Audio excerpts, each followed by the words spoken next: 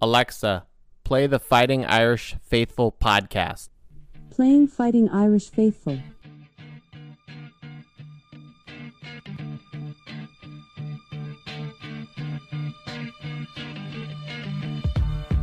Fighting Irish Faithful. It is time. Everything the 2020 Notre Dame football team has worked for has come to this point. We have joined the ACC this year. This is the climax of that. The reckoning. The rematch. Notre Dame versus Clemson this Saturday.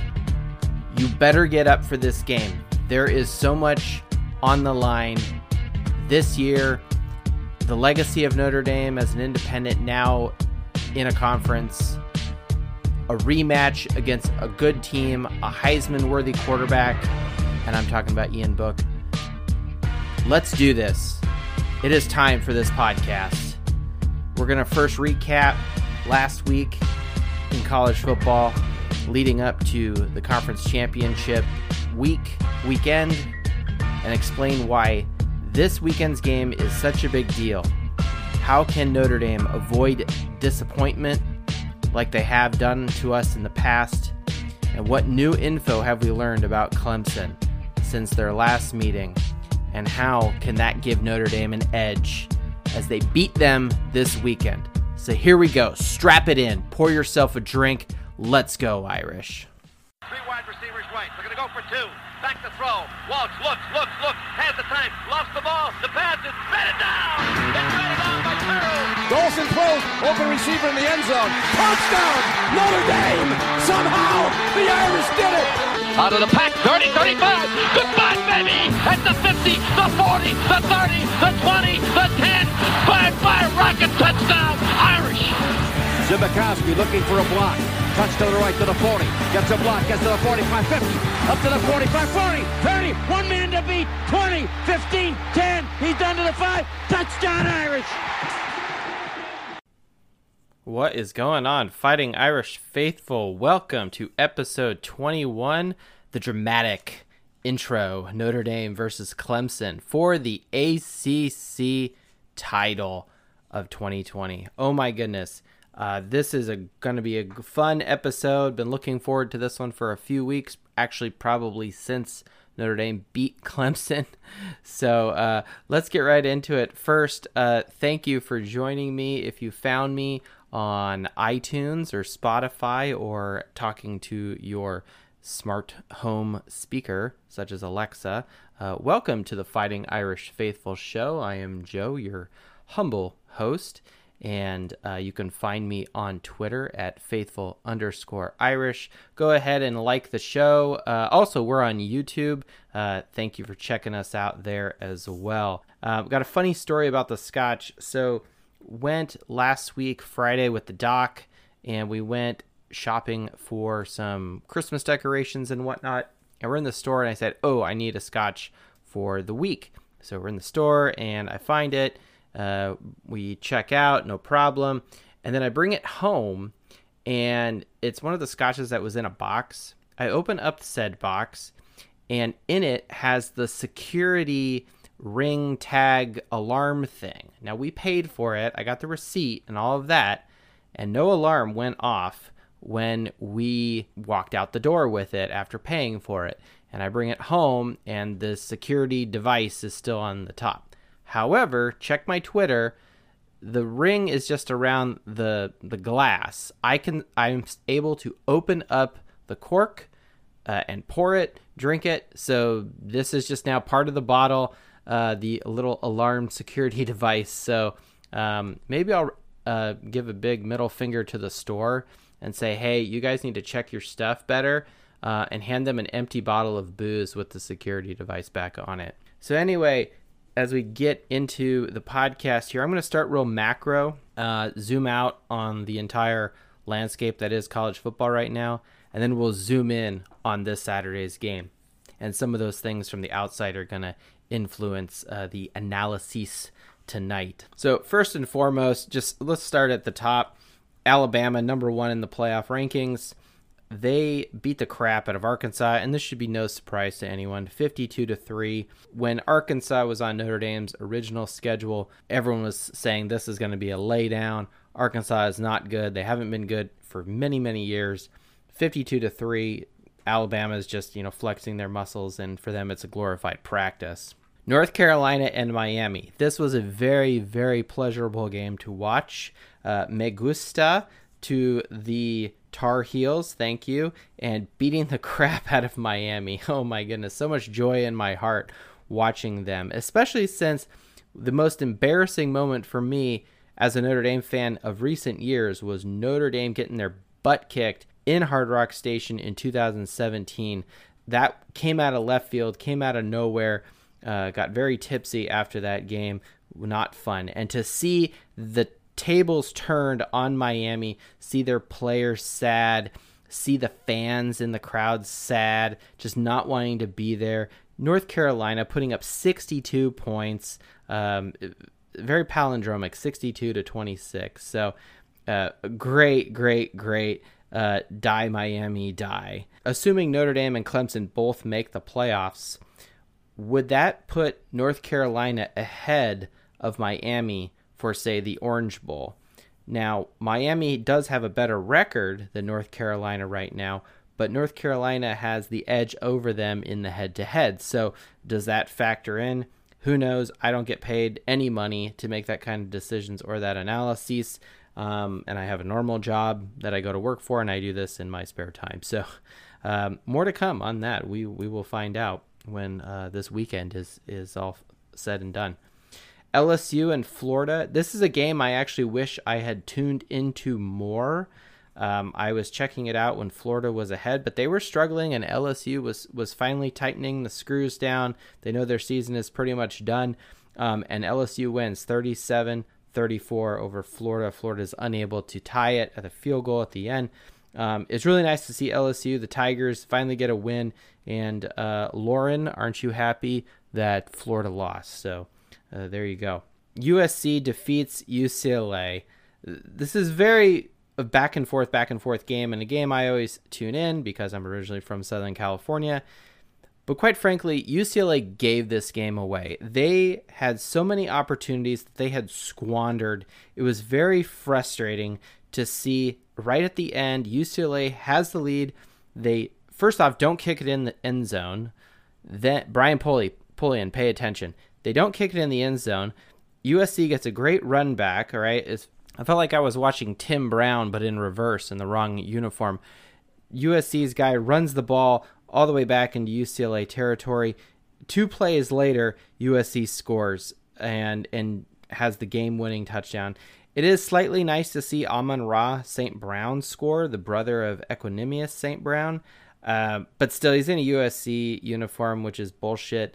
UCLA killed the joy of a trifecta this weekend, which would have been Michigan is dead and done for the year, so good on them. Miami getting their ass kicked, good on that. And then UCLA does not beat USC at the end of the year and ruin their perfect season. So, nope, that didn't happen. Thanks a lot, UCLA. You let me down once again. IU and Purdue, their game was canceled. However, finding out that today, that game is back on this Friday down in Bloomington. So IU and Purdue will be competing for the Oaken Bucket. It was very frustrating that the game got canceled, but it's back on.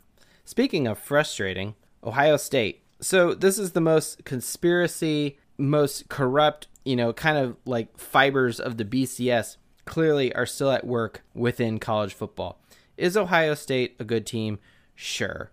Should they be allowed to play for the Big Ten? Well, it's really up to the Big Ten. Now, what's bullshit about this is the rules, quote-unquote rules, were modified to allow Ohio State, the flagship team, they're carrying the banner of the Big Ten for all of their conference, they're being now allowed to play for the conference championship, despite the fact that they have a below the average number of games played, which is completely ridiculous. But corruption wins, as we're finding out, and they're going to just go through the motions, play Northwestern, and have that game. Most likely it will be another win, and Ohio State will have 6 wins under their belt and then make the playoffs. Even some multiple announcers across multiple networks were commenting on Ohio State being able to play for the Big Ten championship. And one guy, I forget who it was, I think it was the guy on FS1, he said that he was decrying this, and he said the optics of this look bad. And I agree, this guy is 100% right. It makes you go back to the whole notion of this sort of eye test and people, having this perception and, oh, well, this team is clearly better than this team. And then it's all just a bunch of opinionated BS. All right. Why even bother playing games then? Right. Just put Alabama, Ohio State, and Clemson, everyone's 3 favorite. Everyone's like, oh, clearly they're the best 3. Just put them in there and have the remaining 120 teams just fight it out for that last 4th spot in the playoffs, right? Is that really what they want to do? Because that's certainly what it's looking like, and they're certainly stacking the deck in Ohio State's favor. They're going to only play 6 games. Most likely they're going to win all of them against, quite frankly, inferior talent because the Big Ten is down. Their best game is going to be against IU, a team that's kind of middle of the road, but this year is playing above the rim, so good for IU. But Ohio State, you haven't played anyone, quite frankly, that impresses me, all right? Go ahead and play Clemson twice and then go to the playoffs, and then let's see what happens. Let's think of this another way. USC is going to be playing Washington this weekend for the Pac-12 championship. USC most likely is going to beat UW. USC will then be 6-0. So why then is USC a 6-0 team, a team from the West Coast, a team with a lot of history and a catchy fight song and terrible colors? But why the hell are they not getting a look at? It's all this optics BS. Well, Ohio State passes the eye test. The eye test, really? Well, let me consider this. Is if the eye chart is the big giant fucking E that's up on the wall and they're getting that right, sure, they passed the eye test. All right, good on you guys. Very good. I'm not going to get into the whole hypothesis of this team is playing this team, and if this happens, then this team loses and this team wins, and Ohio State, does their thing, right? And start projecting out bowls and playoffs and that sort of thing. That's not what tonight's podcast is about. But so we'll leave that for next week, but we needed to touch on this tonight. This is really, really bothering me. Had to have that rant. Thank you. As Notre Dame completes their prep this week, we'll face off against Clemson for the 2nd time this season. I would like this week's toast to go out to Notre Dame's Vice President and Director of Athletics, Jack Swarbrick. Savvy Jack has, I think, done a marvelous job this season. He has been able to negotiate Notre Dame, specifically their football program, from an independent situation during all this COVID virus scare, has allowed Notre Dame athletics to join the ACC, a group of people that are relatively level-headed, level-minded, and give Notre Dame, number one, a legit season. A legit 10-game season. Originally was 11, but 10 games. It's going to be no less than the other teams, unless you're like BYU or something. But also having the courage to go out there, step outside of the comfort zone, and put Notre Dame in the ACC this season. Saying, hey, let's try this on. Let's try this new thing. Not being afraid to do that and face a lot of criticism I'm sure he got. Now, me personally, I am a fan of Notre Dame joining the ACC full time. Go back to episode 1 of this podcast series to learn more and why. But he has successfully led Notre Dame's athletics and Notre Dame's football program to navigate this virus situation, set up an environment within the football program, and to put Notre Dame here. So this week's toast goes to you, Jack Swarbrick. So I heard a very nasty, nasty rumor on Twitter. Notre Dame and Clemson should not even play for the title of the ACC championship. They should just sit tight, buy their time, and not risk either team losing, and both of them will then be de facto entry members into the college football playoff. First of all, Fuck that idea. Whoever said that was a good idea, terrible idea. All right. These are the sissies who are, number one, afraid of a challenge. They probably are touting Notre Dame only being independent and do not want to even have any, quote, risk to the schedule. They do not want a challenge. And these are the same people that skip leg day when they go to the gym, all right? They're only working arms and moving on an elliptical or something. Notre Dame has worked very hard. You're in this situation. This is what you signed up. Have the courage, have the integrity to finish what you started. You signed up in the ACC not just to have a season, but to, damn it, let's win this thing, all right? This may not be a big deal to other people, but this is a really big deal to me personally, and I think to Notre Dame in general. Clearly, Notre Dame has been this independent team ever since the Knute Rockne days all the way to the present. We have been criticized for not joining a conference, and this year we actually do it. Let's go ahead and prove people wrong that says we can do this and we can legitimately compete for a conference title. All these other naysayers, they can go screw themselves, all right? And Notre Dame, can you do it? I think you can. This is probably the only time, Notre Dame fan, that you will ever see Notre Dame fighting for an ACC championship or any conference title for that matter. As the song I played at the intro, you have one shot to prove it. One shot. Do you have what it takes? Stand up to the mic, sing it, do it, all right? This is a very difficult task. Very difficult. Not only do you have Notre Dame's history and pretty much all of college football will be watching you because they want to put you down. They want you to lose. But can you also play a team you've already played and beaten once?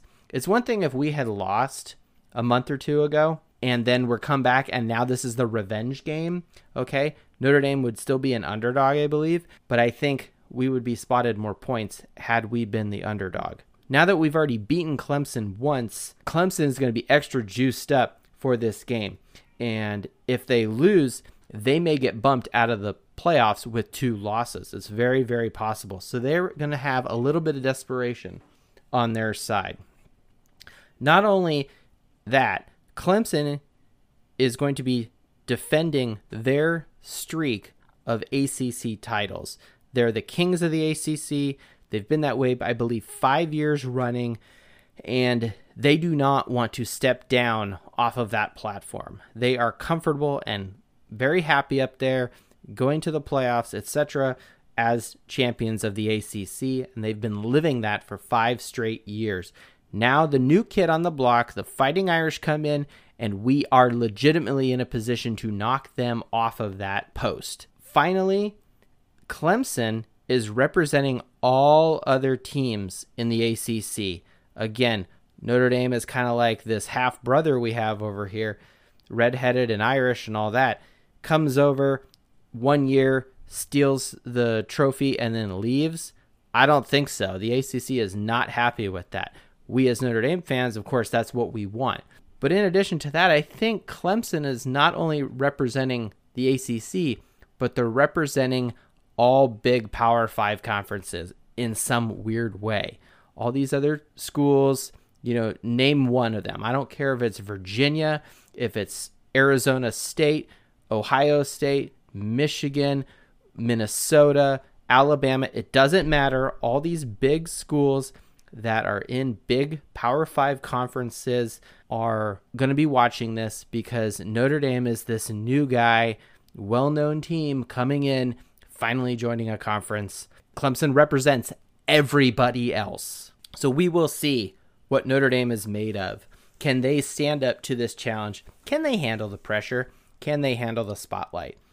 Because of that, this significance, this importance, this is a very unique opportunity. I place this game in the exact same category as, say, a New Year's Six Bowl, a Rose Bowl, Fiesta Bowl, Sugar Bowl, Orange Bowl, whatever. A conference championship not only will be a unique achievement for Notre Dame and Brian Kelly, quite frankly, but it is something that we will probably maybe never ever see in our lifetime. Personally, I hope we see it again and again, but that's my opinion. not reality. Because Notre Dame is not now playing in the regular season, they're kind of in that postseason section of their schedule. Is Notre Dame going to put names on the back of their jerseys? We do that in the bowl games every year. Are they going to do that this Saturday? I don't know. I kind of hope they do. Just get it over with, get used to having names on the jerseys, and then I'm a superstitious person. I kind of don't like this. You do this one thing. I don't like one thing. I like symmetry. I like order. I like things being done again and again and again, repetition, and either have the names on the jerseys all the time or don't have them at all. I don't like this. Just do it this one time. Personally, I actually think Notre Dame should put names on the back of the jerseys because then it's easier to identify the players on the field. But that's just my opinion, right? I think it looks cool. Other people say, oh, no, don't do that because this one team, names on the jerseys or not, it doesn't help a team win or lose either way, all right? The team identity is independent of names on the back of the jerseys. I don't care what anybody says. Fight me, at me on Twitter, faithful_Irish. I'll argue with that one left and right. Since this is a game that is similar to a New Year's Six, in my opinion, Notre Dame actually will get 2 of these at least in a row. Let me explain. Notre Dame is going to have the conference championship this Saturday.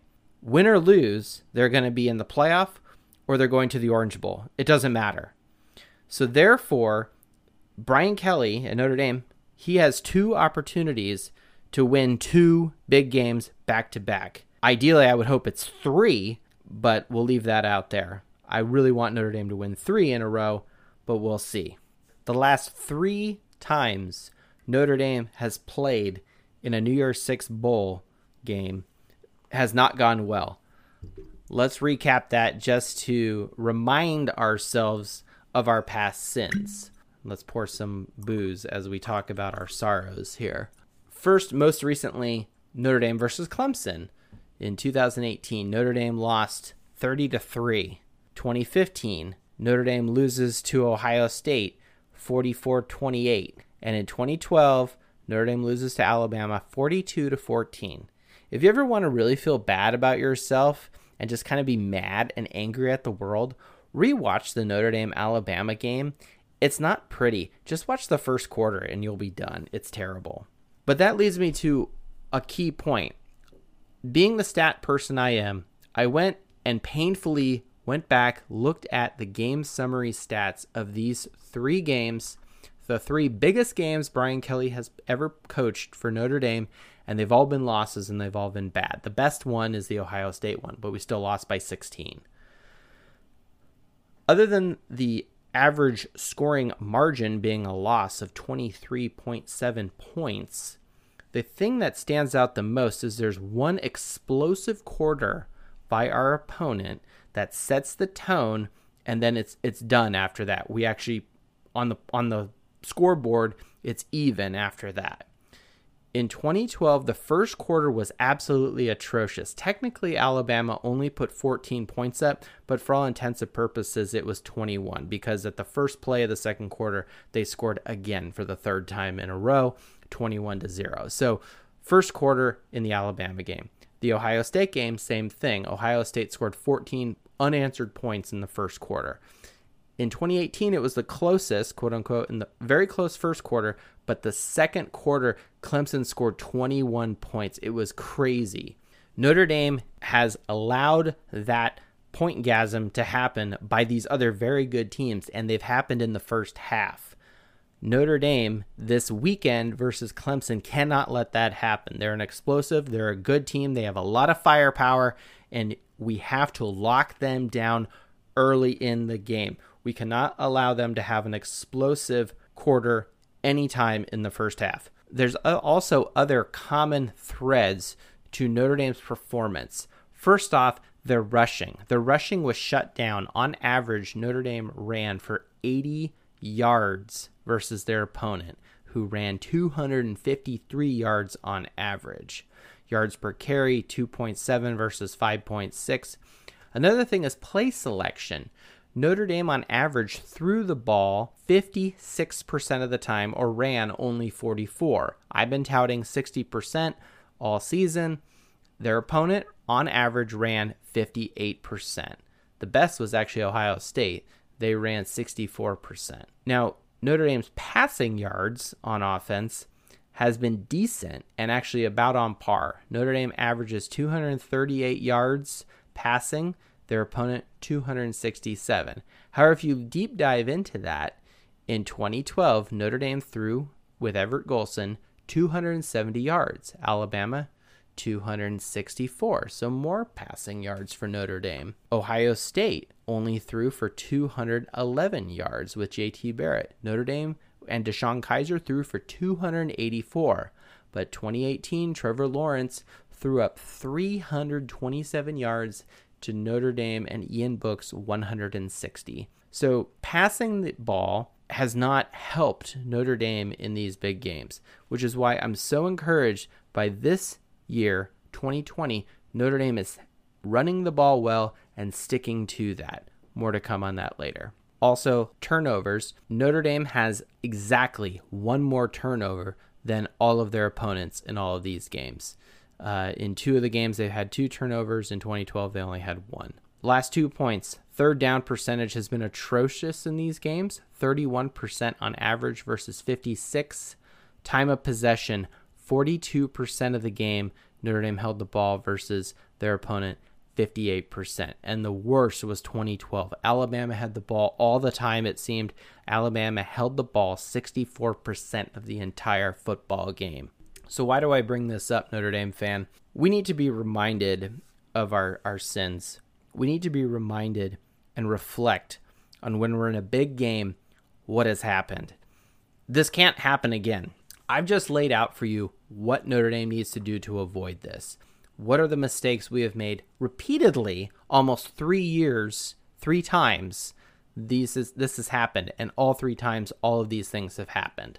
Run the ball well, stop the run, execute on third down, control time of possession, at least make it competitive. If we're even with these other teams, okay, that's one thing. If it's a 50-50 split on third down percentage and time of possession and it's just a fist fight in the mud, okay, that's fine. But it has been very one-sided and slanted versus these other teams, and we've been the imposter.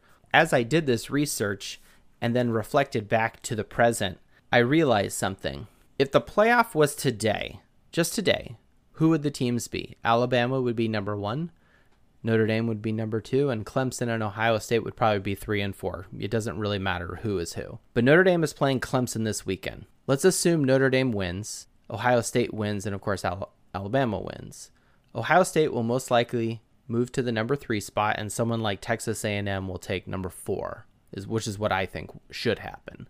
Then Notre Dame will play Ohio State. Assuming Notre Dame beats Ohio State first round of the playoffs in the Sugar Bowl, I think, they'll probably play Alabama for a national championship. That means the 3 teams Brian Kelly has played in a New Year's Six style bowl and lost badly, in theory, he can rectify that and cleanse all of that this season with every single team that has done that to him.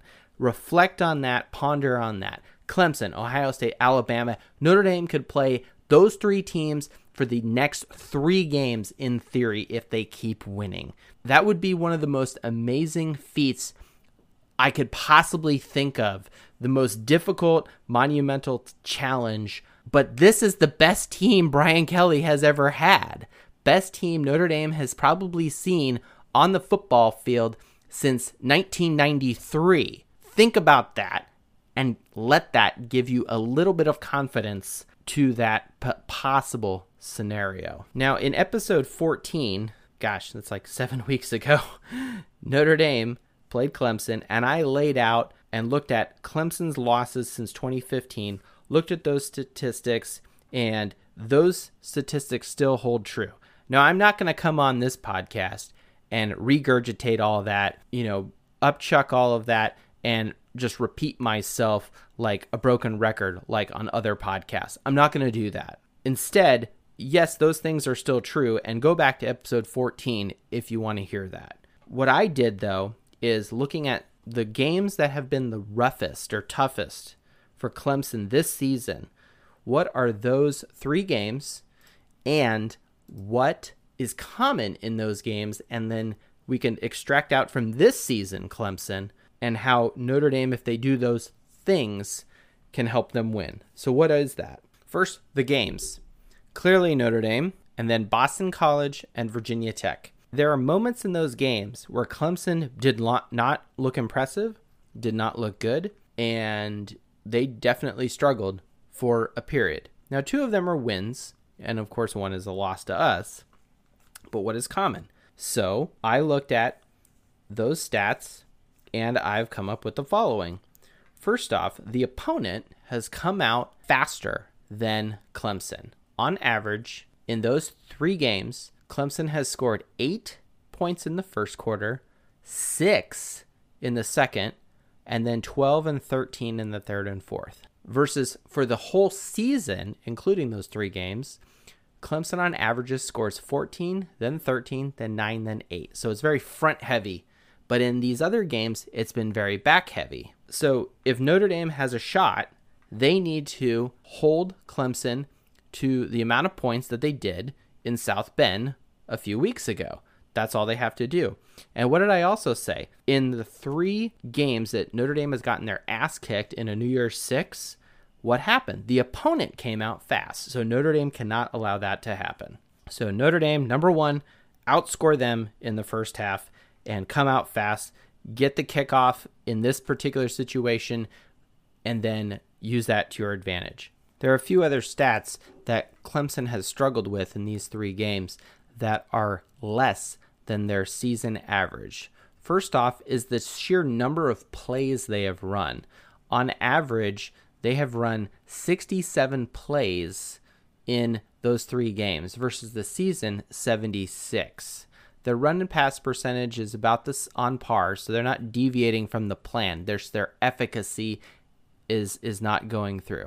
On average, they have rushed for not that many yards. 126 yards in these 3 games versus 158. Now, Notre Dame's defensive rushing is clearly skewing that, and Va-Tech is not helping, but the numbers are what they are. 126 yards on average. Passing yards are about the same. We won't even go into that. Completion percentage has been slightly down, but for 2 of those games, Uiagalelei has been playing.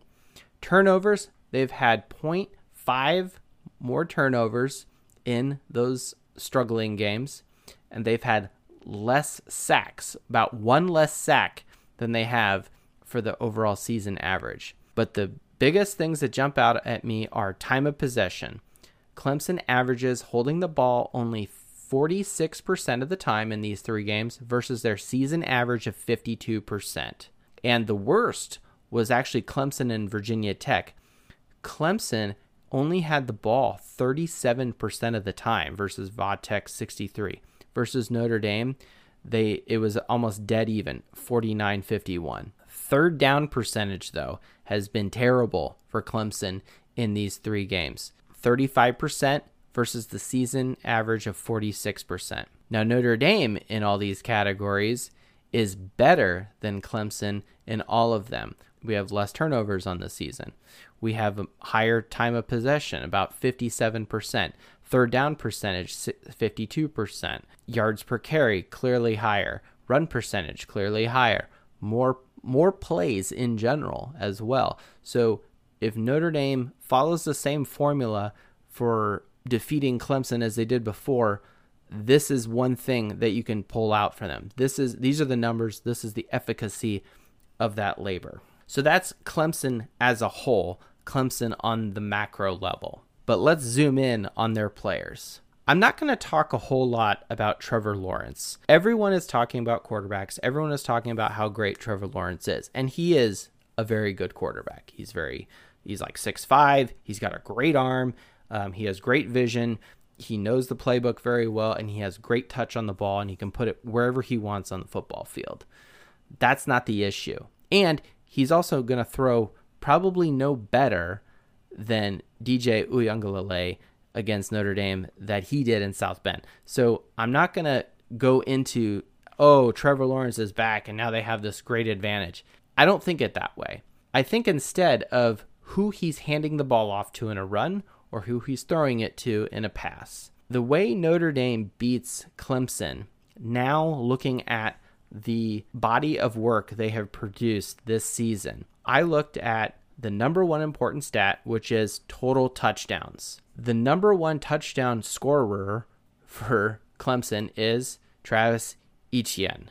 He has 12 rushing touchdowns. If we just look at rushing, Clemson as a whole has 29. So Etienne has 41% of all of their rushing touchdowns. Trevor Lawrence has 6 at 20%, and then Chez Mellusi has 10% at 3. Now, in the games that they have struggled, those 3 games, Notre Dame, Boston College, and Virginia Tech, those 3 athletes have, their production is significantly less. Now, granted, Trevor Lawrence was not in for one of them, so his average is, what it is. But the point still remains, if we can limit the efficacy of these 3 guys rushing the football, then Notre Dame's opportunities for success are higher. Next, passing. True or false, they have more touchdowns passing than they do rushing. That would be false. They have less receiving touchdowns than they do from rushing. They have 27. Their number one receiver with 6 touchdowns is Amari Rodgers. Second is Cornell Powell with 5 on the season. And then tight end Davis Allen has 4. Now, these 3 men combined have an average of 0.3, 0.6, and 0.3 touchdowns per game in those games they struggle, which is almost less than their entire season.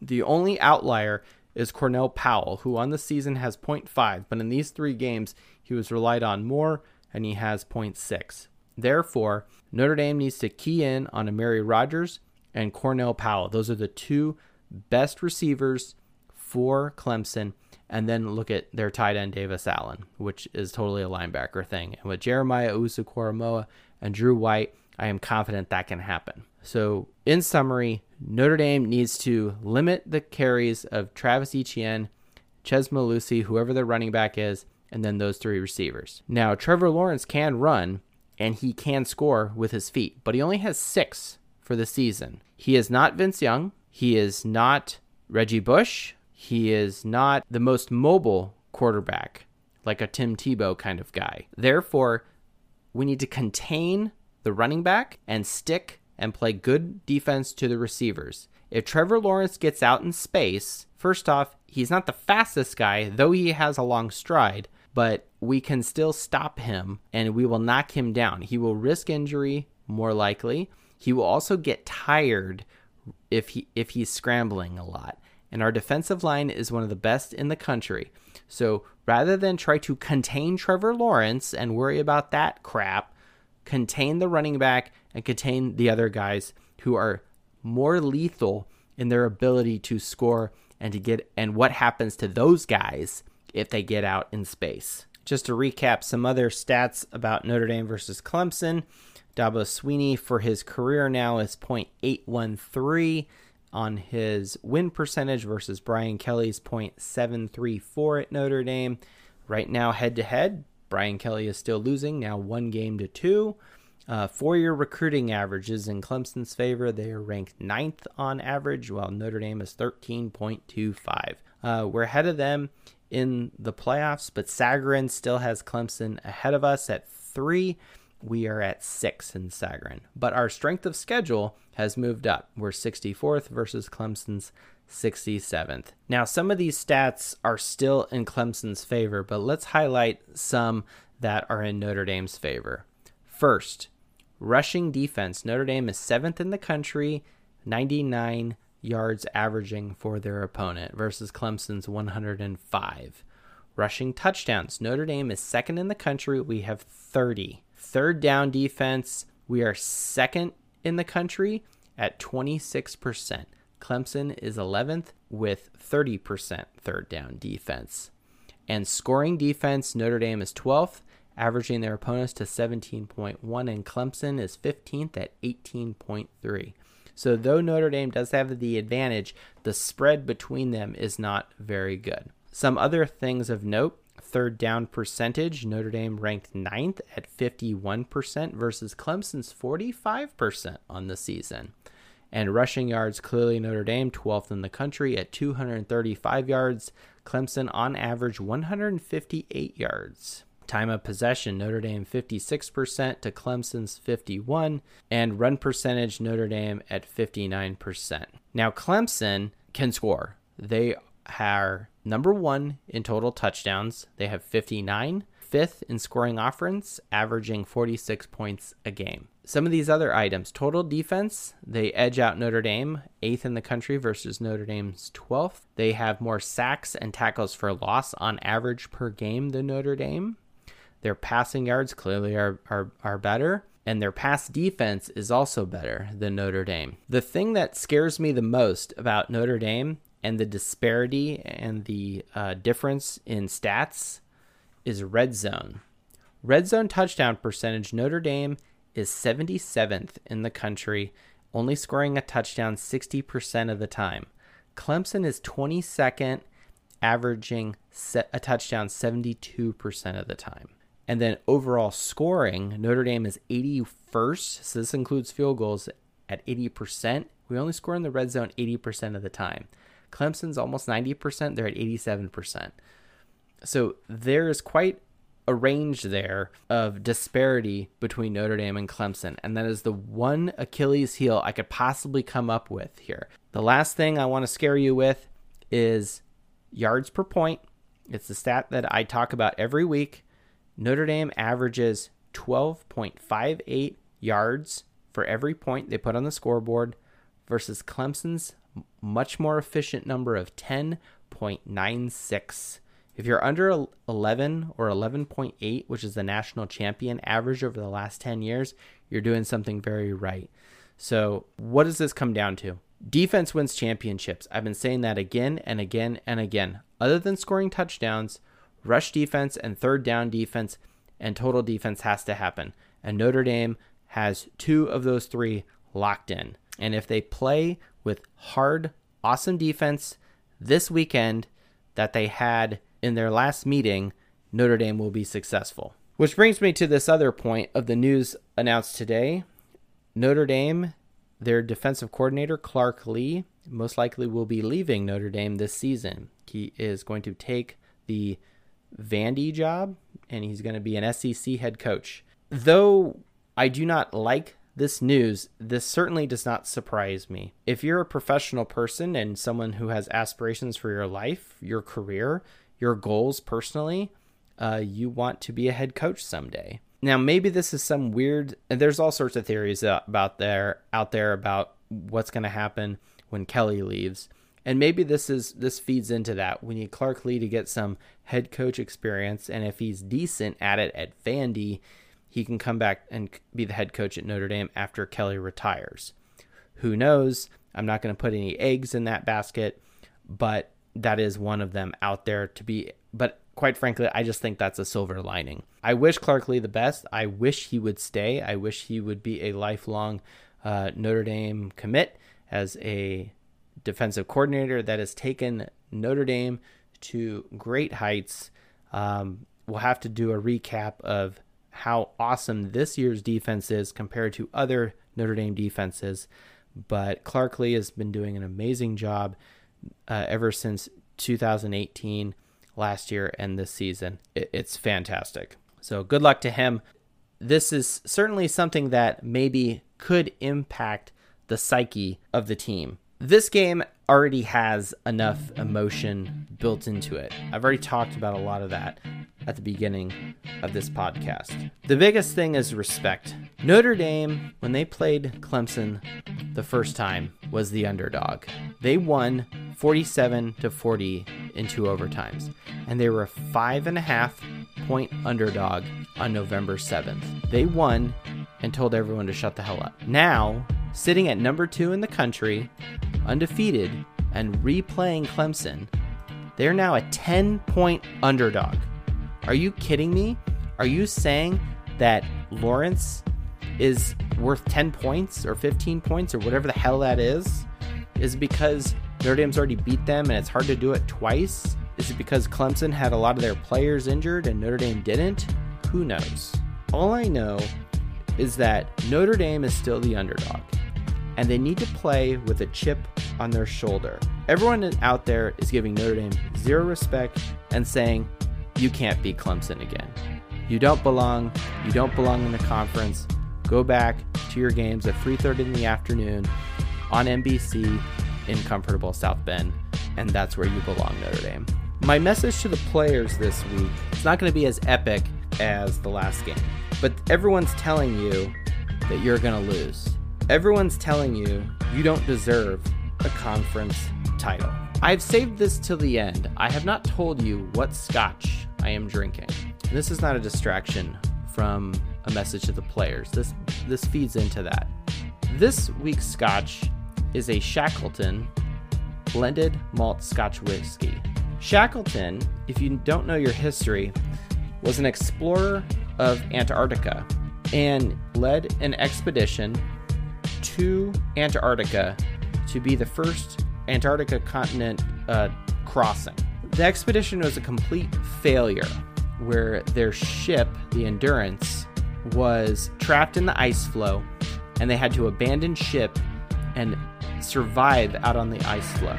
Against crazy odds, the entire expedition survived. Every man on this expedition lived. No one died in the most dire of circumstances. My point is this. Just as Shackleton had to step up to the challenge before him against impossible odds, so too does Notre Dame this weekend. The odds are very much stacked against them. Everyone in the media expects you to lose, players. Everyone thinks that you can't do it. Your defensive coordinator is now leaving and going somewhere else. So the question I have is, are you going to allow this negativity to impact you? Are you going to allow adversity to take hold on you?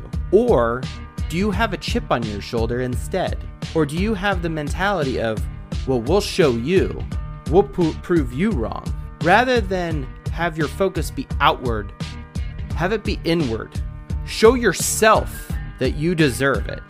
Show yourself that you have what it takes to beat Clemson a second time. You know the battle before you. If you're Ben Skoranek or Javon McKinley, you've faced that cornerback who's going to be guarding you already. You know how to beat him. So go do it. What are you waiting for? Show yourself and show your teammates.